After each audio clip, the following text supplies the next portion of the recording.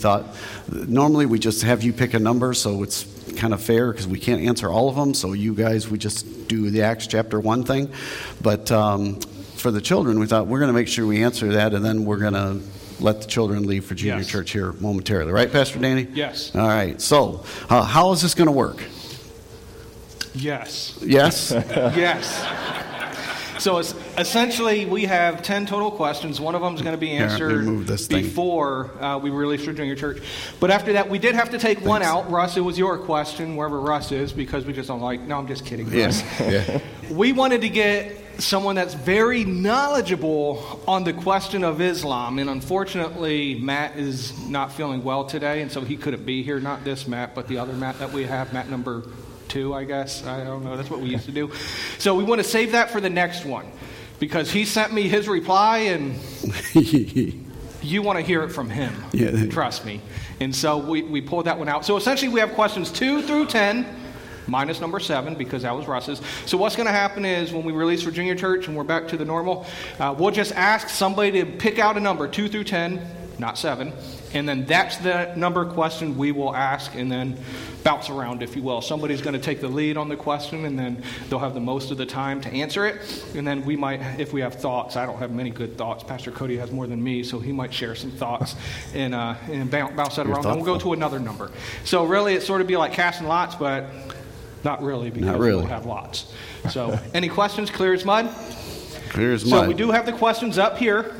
Oh, you do? So Caleb has them. And so the very first question, would you like to read it? Sure. Do I say who it came from? That's up to you. That's up to me. Well, this is from Laura Lynn, and she asked a great question. Kids sometimes ask but let me do this. Before we start, let's have a word of prayer, all right? I want to pray, and we'll pray together, answer this question, and let the kids go.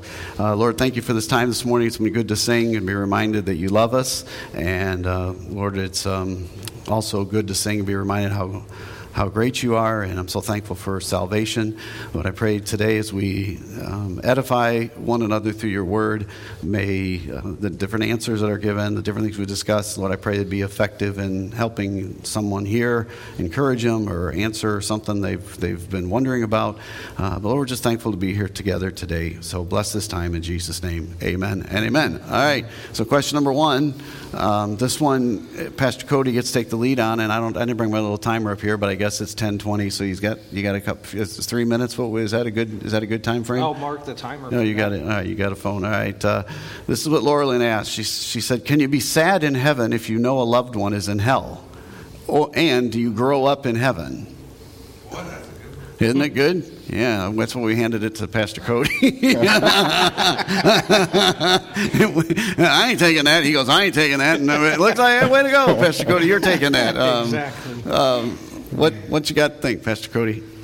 Yes, so as I was working on the answer to this, one of the verses that we often think of when we think of being sad in heaven and tears is Revelation 21, verse 4, where the Bible says, "And God shall wipe away all tears from their eyes, and there shall be no more death, neither sorrow nor crying, neither shall there be any more pain, for the former things are passed away." But this is in reference to the new heaven and new earth, and there is a time when believers will be in heaven before the new heaven. Not saying that this doesn't apply to the current heaven, but that verse is specifically to the new heaven and new earth. But when we get to heaven and we think about those that we loved that are in hell, or, maybe if we go before the rapture, maybe we're thinking of people that we knew were unbelievers that are on their way to hell but aren't in hell currently. And, when we're in heaven, now my answer, we might not perfectly understand right now because of my answer, but when we get to heaven, we're going to have a different thought process. We're going to have a different perspective. We're not going to look at it necessarily as just as this person is dying and going to hell, but we'll understand God's perspective on things. We'll understand what God thinks of sin and the destructiveness of sin and the reason that sin caused the fall and death and separation from God, and that God cannot allow sin into heaven because the worst punishment of hell I believe, is not the flames, not any of the other punishments, other than being separated from God for eternity. And our perspective of justice will change when we're in heaven. We'll understand, okay, this was what was expected, and this is what we did. Therefore, we deserved that punishment. And right now, we might not have that perfect understanding. We might not have that perspective. But when we're in heaven with our glorified bodies, our glorified minds, we'll have that perspective. We'll have that understanding. And even our perspective of God will change. And in Revelation 19, we see that the believers are cheering in heaven for the judgment on the beast. And so, in verses 1 through 3, the believers are cheering because of the judgment that God is pouring out on the unbelievers and the beast and the Antichrist. And, we might not understand that now, but when we're with God, it'll make a lot more sense why that punishment has to come. And we have to understand God doesn't send people to hell. God does not choose, I'm sending this person to hell because they did this. No, sin and unbelief is what sends people to hell. The fact that they don't believe in Jesus Christ and what he did, that's what sends people to hell. And 1 Timothy talks about it's God's will that all would be saved. That's your dinger. That was my time. So it's not God's will for people to go to hell. And so it's a perspective thing is my answer. Okay. Where's Laura Lynn? She's over there. Hey, girl. I would tell you, if Jesus takes you to heaven and you're a little child,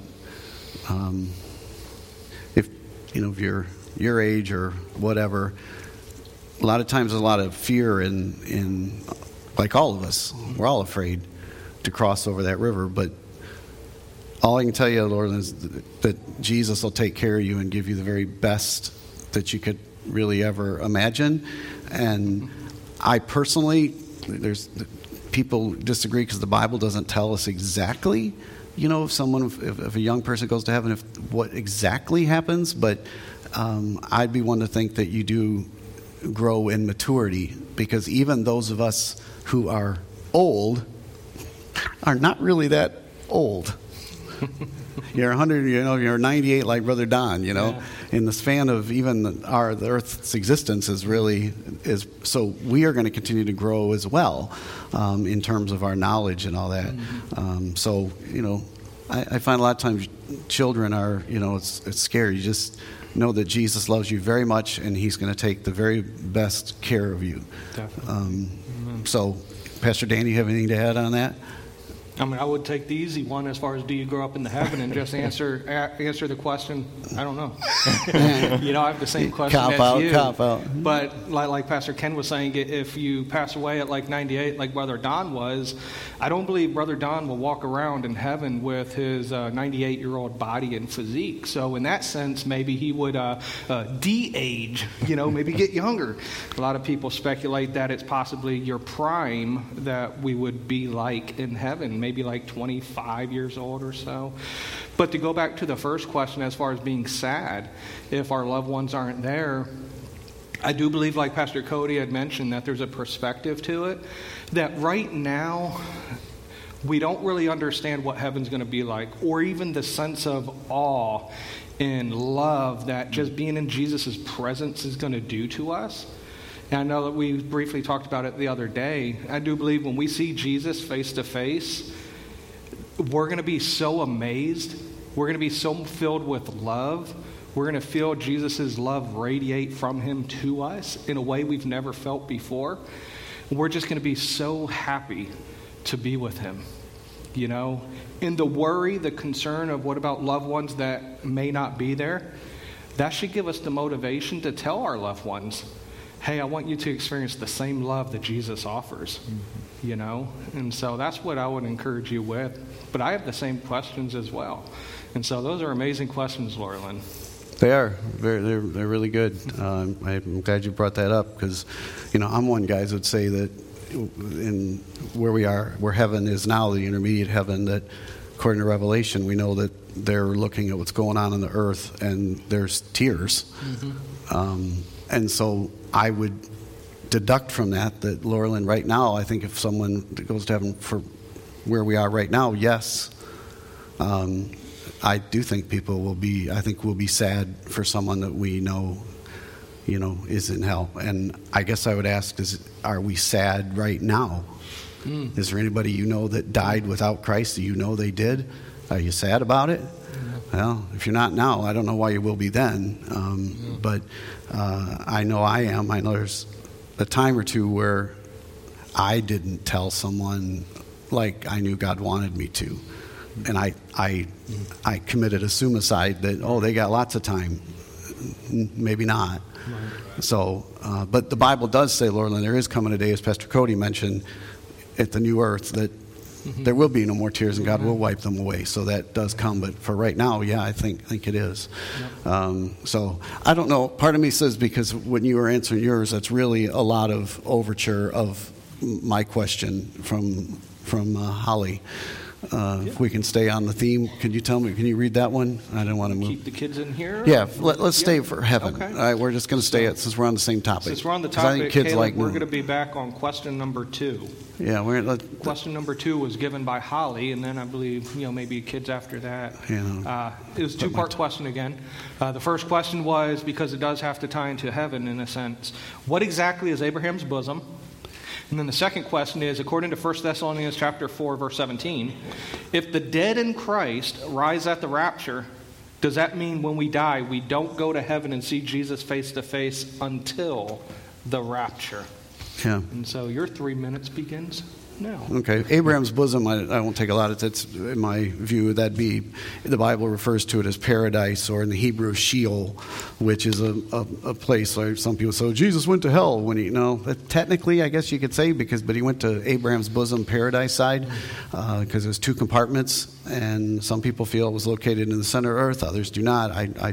I'll have Pastor Danny answer on that. This is Pastor Danny's answer. I don't know. I don't know. But so that's what that is. Most people believe that when Jesus died and he went and emptied out Sheol and took everybody into the presence of God, which brings us to the next part of your question. And this maybe with Laura Lynn, the kids might want to know, if I die, what happens to me? Because we go to a funeral and we see somebody in a casket and we see them put in the ground and their body remains there. That's, as far as I know, that's what happens. They stay there. But the Bible says in 2 Corinthians chapter 5 that to be absent from the body is to be present with the Lord. Now, one of the things, and for the adults here and teenagers, for me, several years ago, I read a book by Randy Alcorn that he wrote on the topic of heaven, that while I may not have agreed theologically with everything he presented, it radically changed my focus. And he used an illustration about heaven that I think is really relevant. Say you're gonna fly to, you want to go see the beautiful Rocky Mountains. You're going to fly to Denver, and to get to Denver from Montgomery, you have to go the wrong direction first, and you have to fly to Atlanta. And once you're in Atlanta, you unfortunately have a 9-hour layover there. In the wonderful Atlanta airport. And then after the 9-hour layover, then you end up over there in Colorado. Well, the Bible's clear that where all believers are ultimately heading is a physical resurrection. The body you and I have right now, putting back together molecularly.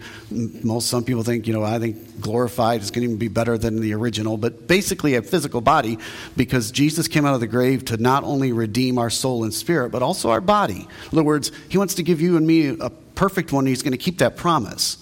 But in the meantime, when we die, we go to heaven. Our soul and spirit go to heaven, and according to 2 Corinthians chapter 5 and verse number 1, we are given a body not made with hands, is how Paul describes it. Now, some people think you get a temporary physical body in heaven.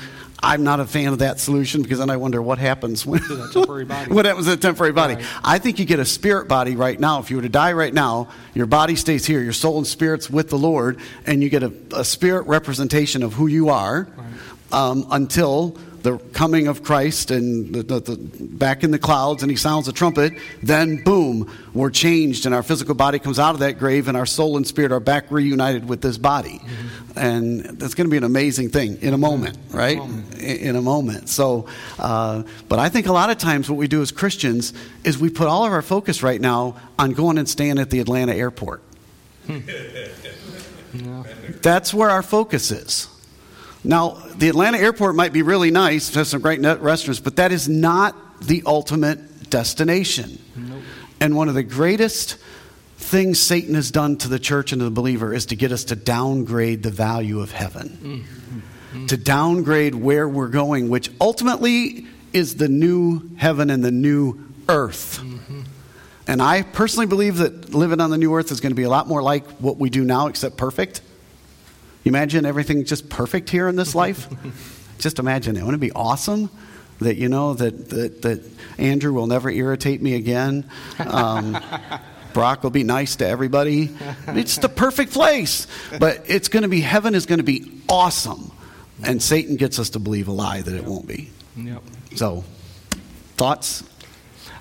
Go ahead, Pastor Cody. How I've always understood Abraham's bosom is it was a holding place because the sacrifice was not yet made. And so then when Jesus went into the grave, he went down, took those up to heaven because the sacrifice was made, and so they could enter into heaven. That's how I always understood it. Current Ephesians? Yep. I just wanted to say, the reason why I say I don't know is because I learned that from one of my mentors, Brock. Because he would tell me, I don't know, look it up. And so he's really challenged me to look it up. That's just because he's lazy. So. That's not because he doesn't know. I love you, Brock. He knows. Robert. Sorry. Robert. We love you, Brock. Yes, sir. I know I'm not part of this, but if I could, I'm a retired operating room nurse, and I've met several people who have near-death experiences. Yes. That's always a good... There's a great book out there by John Burke called Imagine Heaven. Yeah, he was I have. Non-Christian, I don't know if Yes. read it, but it gives a lot of good insight as Yeah. to people who have. That's a whole nother issue, is near-death experiences and the validity of all that. And I tell you, you got to be careful. You know, I know that movie that came out years ago, Heaven.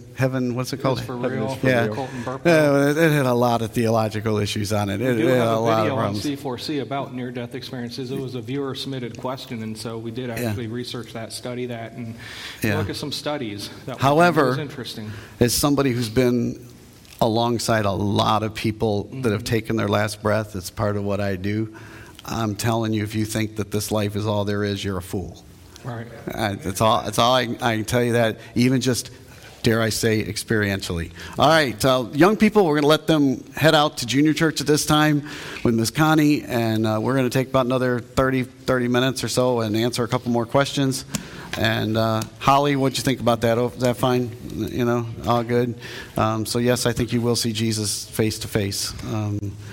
So while the kids are going out, somebody yell out 3 through 10. What number? 7. Besides 7. Matt, if you're watching this, you should have been here. Everybody wants your question. Yes. Besides 7. Matt Mace. Not 5. All right. Oh, of course, you would pick mine. All right. Thanks. Who picked out 5? Question Your number wife. 5. This was Thanks, submitted. This was submitted by our missionary, Jim Morgan. Oh, boy. And I don't even need to set my timer for this. Jim Morgan asks, what remains on God's timeline before we are raptured from the earth? Boy, we're talking about end times in heaven, right? Nothing. Nothing. Boy, you and your I don't know and nothing. Reason why I say that, a lot of times people will put the focus... Has a master's degree. Which doesn't Nothing. really mean anything today. You could buy doctorates online. You could get ordained online. But, no, let me elaborate. So whenever you're talking about the rapture, you have the views of the pre-trib, post-trib, mid-trib, pre-wrath, mid-trib, all these other views. I'm a pre-trib guy because I believe clearly that Scripture does talk about that there is nothing needing to be done before Jesus Christ comes and raptures the church. What a lot of people fail to realize is they believe that the rapture is signified by this peace treaty, if you will, with Israel, or this breaking of a covenant with the Antichrist in Israel, and that's wrong. Daniel chapter 9, verses 24 reveals that the 70th week of Daniel has to do with thy people and thy city, specifically talking about the Jewish people in Jerusalem. So the 7-year tribulation period has solely to do with Israel and the Jewish people. That's it. Now, we are told by Jesus and many other writers in the New Testament that we must be always ready and watchful, for we don't know when the Lord comes. Now, if we know that the peace treaty has to happen and that all these things have to take place in a 7-year tribulation period before Jesus Christ's second coming, then it wouldn't make sense for Jesus Christ to say, be ready because you don't know what hour. So he's got to be talking about something else. There's a lot of other passages that reveal the fact that the rapture is very imminent. When we speak of the word imminent, it doesn't mean that it can happen necessarily at any moment, which, yes, that could be it. People are saying, oh, the church believed that the return of Christ could have happened in their time. Yes, they did. And now it's 2,000 years later. Yes, it is. Because we have a bad view of the word imminency. Imminency just simply meant then that there are no signs needing to be accomplished prior to the rapture. Doesn't necessarily have to do with a timeline per se. It's an event aspect. And because of the fact the rapture can take place at any moment, that means that the rapture could happen, we go to heaven. But even then, the rapture does not start the 7-year tribulation period. Because we read in Daniel chapter 9, verse 24 through 27, where the Antichrist is going to make a peace treaty with Israel. And then halfway through the peace treaty, he's going to set up the abomination of desolation. And so that reveals the fact that the rapture could happen a day before, but it could happen 100 days before. People ask about the question of the third temple. The temple has to be built. We could see the Jewish temple being built in Israel before the rapture. We do know the 7-year tribulation period, the temple has to be in operation.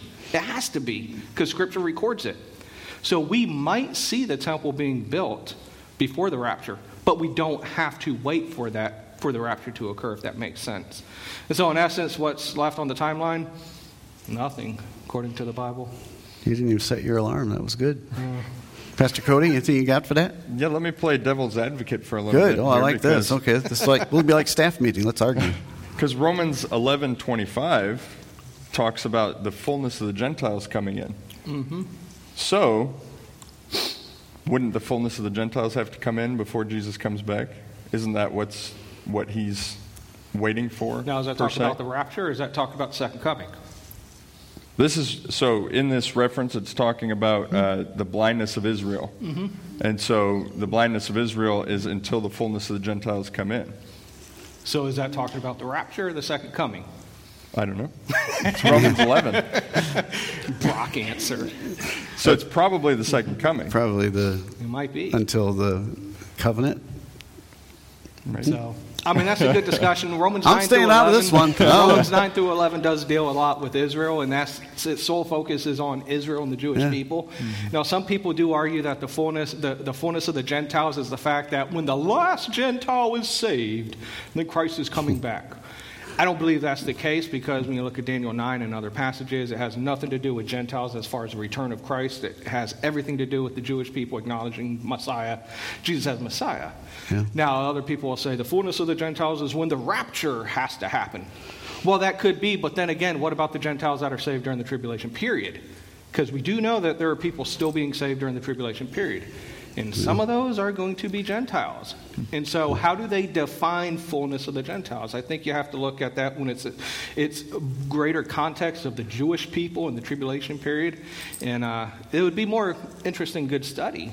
But I would argue that because even still, Jesus does say that we don't know. Peter says, that we may be found without spot and blameless at the coming of the Lord. Talk about the rapture at that point, I would argue, because if we knew when the second coming was going to be, 70 years, 3.5 years after the peace treaty, then, hey, I know, 3.5 years from now, Jesus Christ is coming back. So I'm going to live in debauchery and hedonism for a while until Jesus Christ comes back. Then he's going to find me and spotless and blameless because I lived a month, But, well, that's a good question. But Jim, if I would give you my piece of advice, if you want a resource on that, I think the information that's been most helpful to me is Dr. Frutenbaum's book, The Footsteps of the Messiah. And he goes over, I think it's 10 different things that he signs before the coming that don't have to, because I think one of the things that, as Pastor Danny mentioned, that was, to me was like, wow, I didn't really consider that we could see some things happen. The rapture the temple could be up and running. That is very possible. And he mentions one that intrigues me. For me personally, people say, how do you know if the Lord's coming back? And this is just my personal, what I look at. If you want to look at Israel, what's happening with the people of Israel.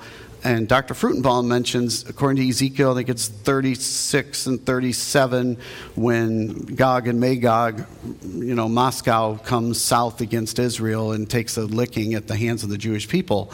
Dr. Frutenbaum points out that has to occur prior to the rapture because of the timing, because it says it's going to take them 7 years to clean up all the mess. And so he lays out this timetable that certainly makes sense. And so I always keep my eyes on, who's messing with Israel? And the more you see that happening, the more you better behave. Yeah.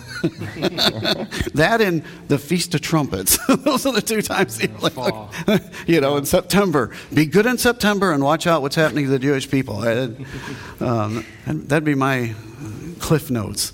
All right, what are we at now, Pastor? Another number. 10. Pastor Ken. Oh. This one came from Butch.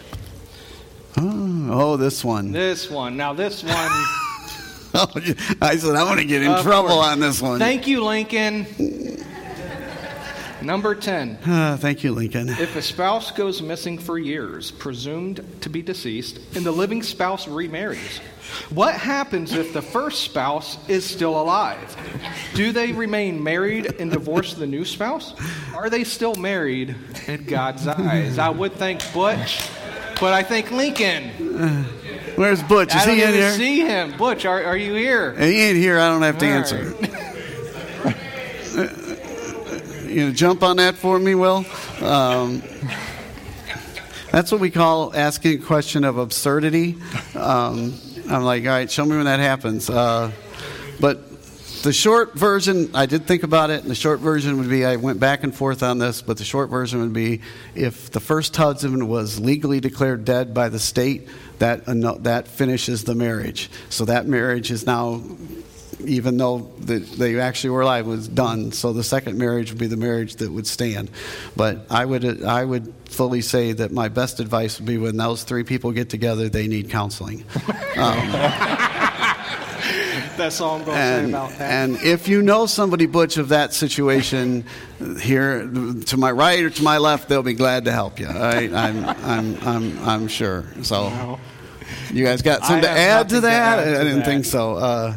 No. Yeah, we met our time limit on that one. Yeah, we did. All right, let's move along. Moving along. Next number: 3, 4, 6, 8, 9. Ooh, there's a battle. Russell. What number? It's 8 and 6. 6. Oh, that's me. Way to go, Shane. Oh, yay. So this was submitted by Joe Nolan, who's not here again. Oh, I don't think we have to answer questions to people that don't come. What do you think? Sick. He's not sick. Does Mardi Sorry, Gras... Joe. I believe you. Does Mardi Gras have Christian origins? And should Christians partake in Mardi Gras? No. Ooh. No. Ooh. This was a good Glad you got that one. Exactly, yeah. Why do I always get to study? You're the apologetics guy, so apologize. Easter and Christmas and everything else. Mardi Gras. What is Mardi Gras? Mardi Gras is French for Fat Tuesday. It's French for the words Fat Tuesday. Now, what is Fat Tuesday? Fat Tuesday is simply the Tuesday before Ash Wednesday. And so Ash Wednesday begins the 40-day of Lent period in which people give up certain things depending on their denomination. And so Fat Tuesday, according to at least the Catholic Church's mind and certain denominations, is a time to consume, if you will, all the fatty foods of sorts. Basically, with the Catholic Church and certain denominations, during the 40 days of Lent, they're not allowed to eat certain meats, only fish, really. And so they eat up a lot of fatty foods. And that's one of the reasons why they call it Fat Tuesday. And so they sort of overindulge, or if you will, consume everything, sort of like the Jewish people getting rid of all the leaven in their house before a Feast of Unleavened Bread, things like that. And so they really get rid of all that. And then they start their 40 days of Lent. Now, does it have pagan origins? Now, there's a debate to be had there, just like when people try to say Easter comes from, a pagan root word of a fertility goddess, harvest goddess, whatever the case is. There's no clear evidence that it does come from pagan origins or pagan roots. What's believed is that it comes from the Roman time period during a festival of Saturnalia and a couple other festivals where they lived in... Festival of what? Saturnalia. Saturnalia is in worship to one of their gods, Saturn, and it was a festival they had of just revelry, debauchery, hedonism, and things of that nature. And so some people argue that the Christian church early then, because it was a prevalent festival, they just sort of assimilated that into their the Christian religion and sort of changed it a little bit to go ahead and give it its connotation today. Now, there's no clear evidence that that truly is the case, but when people ask Mardi Gras, a lot of times they're asking the question Mardi Gras as we know of it today here in America, with New Orleans and things like that, with the masquerade masks and coins and all that other stuff. That apparently came back through the medieval period, and New Orleans wasn't really the biggest city for it. There was another city before that, I forget what it was. But that's also known as Carnival, if you will, and it's held with many other countries around the globe. That being the case, it did not begin, from what I've read, with the origins of where it is now as far as the hedonistic and the beads and just the debauchery and all this other nonsense that's going on in New Orleans. So depending on how you define Mardi Gras, apologetic answer, really depends on what answer you're going to get. Does it have pagan roots? What Mardi Gras? Are you talking about that one, or are you talking about the one in America? The bigger question is, should we celebrate as Christians Mardi Gras? Well, if you take the pagan origins roots and you take the debauchery we see in New Orleans, no, I don't believe that any Christian should have. If you see what the secular view of Mardi Gras is with the beads and the women and the immorality and things like that, of course not. Now, if you look at Mardi Gras in the sense of Fat Tuesday and being, going into Lent and trying to shed some things and having a period of reflection on your relationship with Christ, I would say that's more that Christian liberty aspect, that you have a choice. Paul does say in the New Testament that every day is a day is given unto the Lord. And so it's not that one day is more, if you will, to be revered than the other in that sense, that we have that liberty. Paul also said, as far as meat sacrificed to idols in the marketplace, that we know the meat is nothing. That being the case, just because we have the liberty doesn't necessarily mean we should or should still do it. Because Paul also says, if I eat this meat that's sacrificed to the idol and my Christian brother or sister over here is going to offend them, I probably should not do it because I don't want to cause my brother or sister to stumble. And so that would be the other answer, is multifaceted. And the only other thing I will say is, if you celebrate Mardi Gras, how does God get the glory? People will ask me time and time again, what do I do in these gray areas of life? The only question I think two questions. Number one, what does the Bible have to say? Number two, how does God get the glory? If the Bible is somewhat silent on it, can you honestly say God gets the glory by me doing this? If God does not get glory, then you shouldn't do it, because that's what we're called to do. So, Pastor Cody, anything you want to add to that? I mean, if we look at the verse about moderation as well, even if we were going back to the roots of Fat Tuesday and eating all this fatty food and indulging in all this stuff, I mean, it doesn't seem like if they're about to go 40 days without all this stuff, I know Americans, there would be no moderation. We would be chowing down on all this stuff. So even if we went back to the non-current roots and went and looked at that, I mean, it still doesn't biblically fulfill the role that they thought it did at that time. It's hard to answer some of these in 3 minutes. Yeah, it really is. I guess I would, as a Christian, should they be in the middle of a bunch of celebrating of nakedness and drunkenness? if a Christian, if you feel good in that environment or feel okay in it, I just question not your salvation, but I question the depth of your walk with God, because it's not, you can talk about what it means and all the history of it and all that, but I would just deal with the issues. That being said, we live in this world, and as many of you know, I, as a church and as a pastor, I want to preach to you the principles of God's Word, but I'm not interested in telling you everything you can and can't do, because I think that's something you and the Holy Spirit need to do. Too many independent Baptists and others get into, we stand up here and tell you don't do this and do this. There's a lot of areas in life that are not as crystal clear, and I think the believer needs to have an individual right to, like you said, liberty. And there's people say, well, if it does that and it offends somebody, well, if you take that too far, you might as well go. I guess you got to stay in your house all day, because I know people, if you mow your lawn in blue pants, it offends them, because Mormons wear blue, therefore you're mowing your lawn like a Mormon. I refuse to live in bondage to somebody else's areas of where God tells them no, and just because God told you no in something doesn't necessarily mean that is for everybody else. So why judge another man's servant is what Romans chapter 10 says. You take care of you, and you're right to have a feeling about it, and you should have a feeling about it, and sometimes the Lord asks you to share it, someone maybe share it with them, but sometimes it gets it gets crazy. But I would say, from what I know from New Orleans and those kind of environments, I would say Philippians 4:8. Whatsoever things are lovely, whatsoever true, and are of good report, think on those things. And their New Orleans during Mardi Gras is none of those things. But if you wanted to go down and pick up a beignet, hey. Nobody knows what that is, apparently. So Alyssa does. She makes it. No, we're not going to open this one up. All right. Next one. Next one. 3, 4, 8, or 9. 8. Let's not do 8. That's me again. I'm only receiving the ones I'm told to take.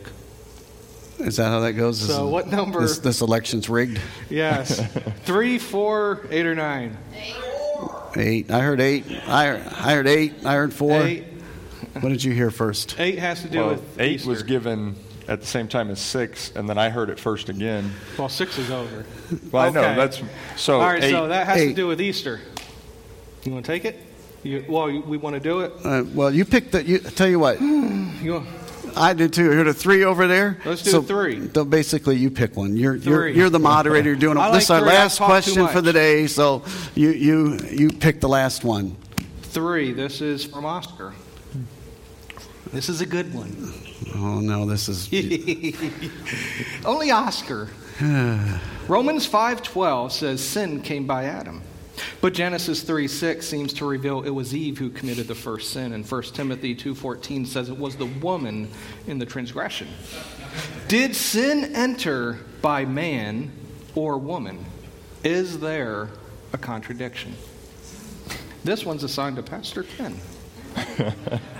You want me to set your 3 minutes or 12 minutes or an hour? Set that thing so when it goes off, I can stop. Time has begun.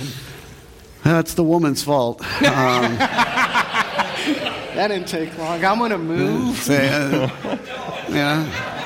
Jen? I just can't take 1 Timothy chapter 2 out of the Bible. I just can't take it. It says that Adam wasn't deceived and the woman was in the fault.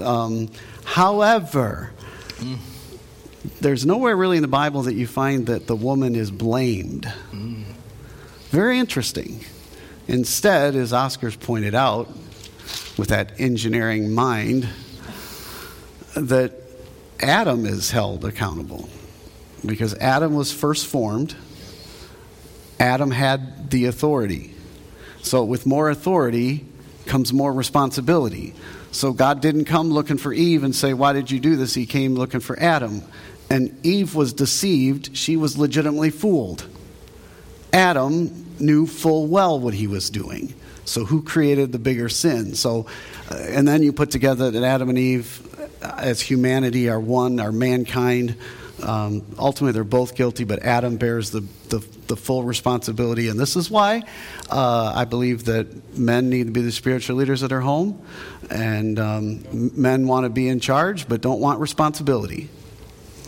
Why don't you take it? Yep. That as well. But thanks, Oscar, for that. It was a wonderful question. But Adam should have been doing his job, and he failed in that, and he chose sin. So, but anything you guys want to add to that? Do you want to? I got something, but I'll give you time first. I just have a joke, but I don't know. Oh, you want? We're for that. I for just that. don't know many men that if their women or their wife was standing there with an apple would turn it down, or not. We don't know. That we don't know it's an would apple. Turn it down. Ken Ham says it was a grenade. Because that was before coverings. So I was at Spurgeon. Somebody said, the woman, don't blame the woman, because in Timothy it also says that she's going to be saved in childbearing. There's a lot of discussion of one of the most argued passages in the scriptures, but I tend to lean towards the thing that Eve was deceived, so people want to say, it's the woman, but without the woman there's no Messiah. Mm-hmm. Messiah came through the seed of the woman. Amen. And so we're very thankful for the women. Yes. Mother's Day, moms, right? Okay. I love my mom. Hi, Mom. I love you. Thank you for all the other ones. Along those lines, Daniel chapter 11, this is free, as you say. Wasn't in notes. But Daniel chapter 11, there's a discussion about the Antichrist, and when he comes, what some characteristics he'll have. And he does talk about he won't regard, the God of his fathers and stuff like that. And then there's a reference that the desire of women. And so when I started studying this, Brock could explain this probably more than me and correct me if I'm wrong, but to a Jewish mindset, the desire of a woman in that day was to be the mother of Messiah. And so that was an interesting take as far as what you're saying, as far as just the loveliness and the necessity of women. But what I want to say as far as Oscar is concerned is, let's see what the Bible has to say. Genesis chapter 3. Verse number 11. And he, God, said, who told thee that thou wast naked? Hast thou eaten of the tree whereof I commanded thee that thou shouldest not eat? And so in Romans sort of parallels with Genesis 3:11, that the first commandment given was to Adam not to eat of that tree. So what did the man say? What did Adam say? It's the woman you gave me. And that still goes along today. But I do want to talk about this transgression, because a lot of times we're going to look at, 1 Timothy chapter 2, verse 14. See, it was woman. Well, what does it say? It says in verse 14, Adam was not deceived, but the woman Eve, being deceived, was in the transgression. You see, to me, there's a difference there, because Adam volitionally ate of that fruit. He knew God had commanded Adam. We're not told that God commanded Eve. It's probable that Adam passed it on to Eve as the spiritual leader of the house. So Adam willingly did that, if you will, and Eve was deceived. And part of the reason why I would argue that there should not be any woman pastors goes to 1 Timothy chapter 2, verse number 14. It's not that women aren't valuable. That is not the case. Women are extremely valuable and loving in the eyes of God and this church and all of us. But it all goes back to creation. It all goes back to Genesis. The reason is because Adam was created first, then Eve. And then Adam was not deceived, but Eve was. And so this touches on more issues than that, but I would just go back to a literal understanding of Genesis. That's why Genesis is so important. We have got to continue fighting for a literal reading of the first 11 chapters of Genesis. I mean, Pastor Danny, it's kind of like, when you say that, it's like Adam chose Eve over God. Mm-hmm. And men have been doing that ever since. Yes. And if you marry a man who starts out because it's all about you and whatever it is, how long does that last? It's going to be very problematic, I promise you. But if you find a man that values a relationship with God first, then he'll be the kind of that you want to be with. Yes. And so I would highly, That's free. That's free. What I Did for Love, Kenny Rogers. What I Did for Love. Bring a little Kenny Rogers in here. So, who's that? He's at Mardi Gras. Yeah. If you get so uptight, this is just not the church for you. I'm just telling you. This world, we need to laugh a little bit, and these are dangerous days we live in. All right. You guys did good. I hope you enjoyed that. We got the ones that we didn't use, we'll save for the next time we do this. And on behalf of all three of us, trust me, we know that we don't have all the answers here. I don't know is a really good official answer, but we like to search things out, and we're thankful that we have some of you folks that have some great knowledge in some areas, certainly. So we thank you. A lot of that knowledge is right out there. Yeah, that's what I'm saying. Yeah, it's out there. Just knowing that there's other people than us for answers. Matt Mace, Brock, and so many other people. Yeah. You've been really too nice to Brock. Do you have a toothache or something? I've heard he got another car. You've ridden in his car. All right. I guess what do we need to do? We need to take an offering. Isn't that what we need to do? Yeah. Is that the end of we're going to have a word of prayer? I guess the guys can come forward for our offering, and we're going to pray. And I appreciate y'all being here today. I hope you find this beneficial and relevant to your life, and we'll do it again. So all good. All good. All right, Will, would you ask God's blessing? And you're playing, Drew. Is that what you're doing?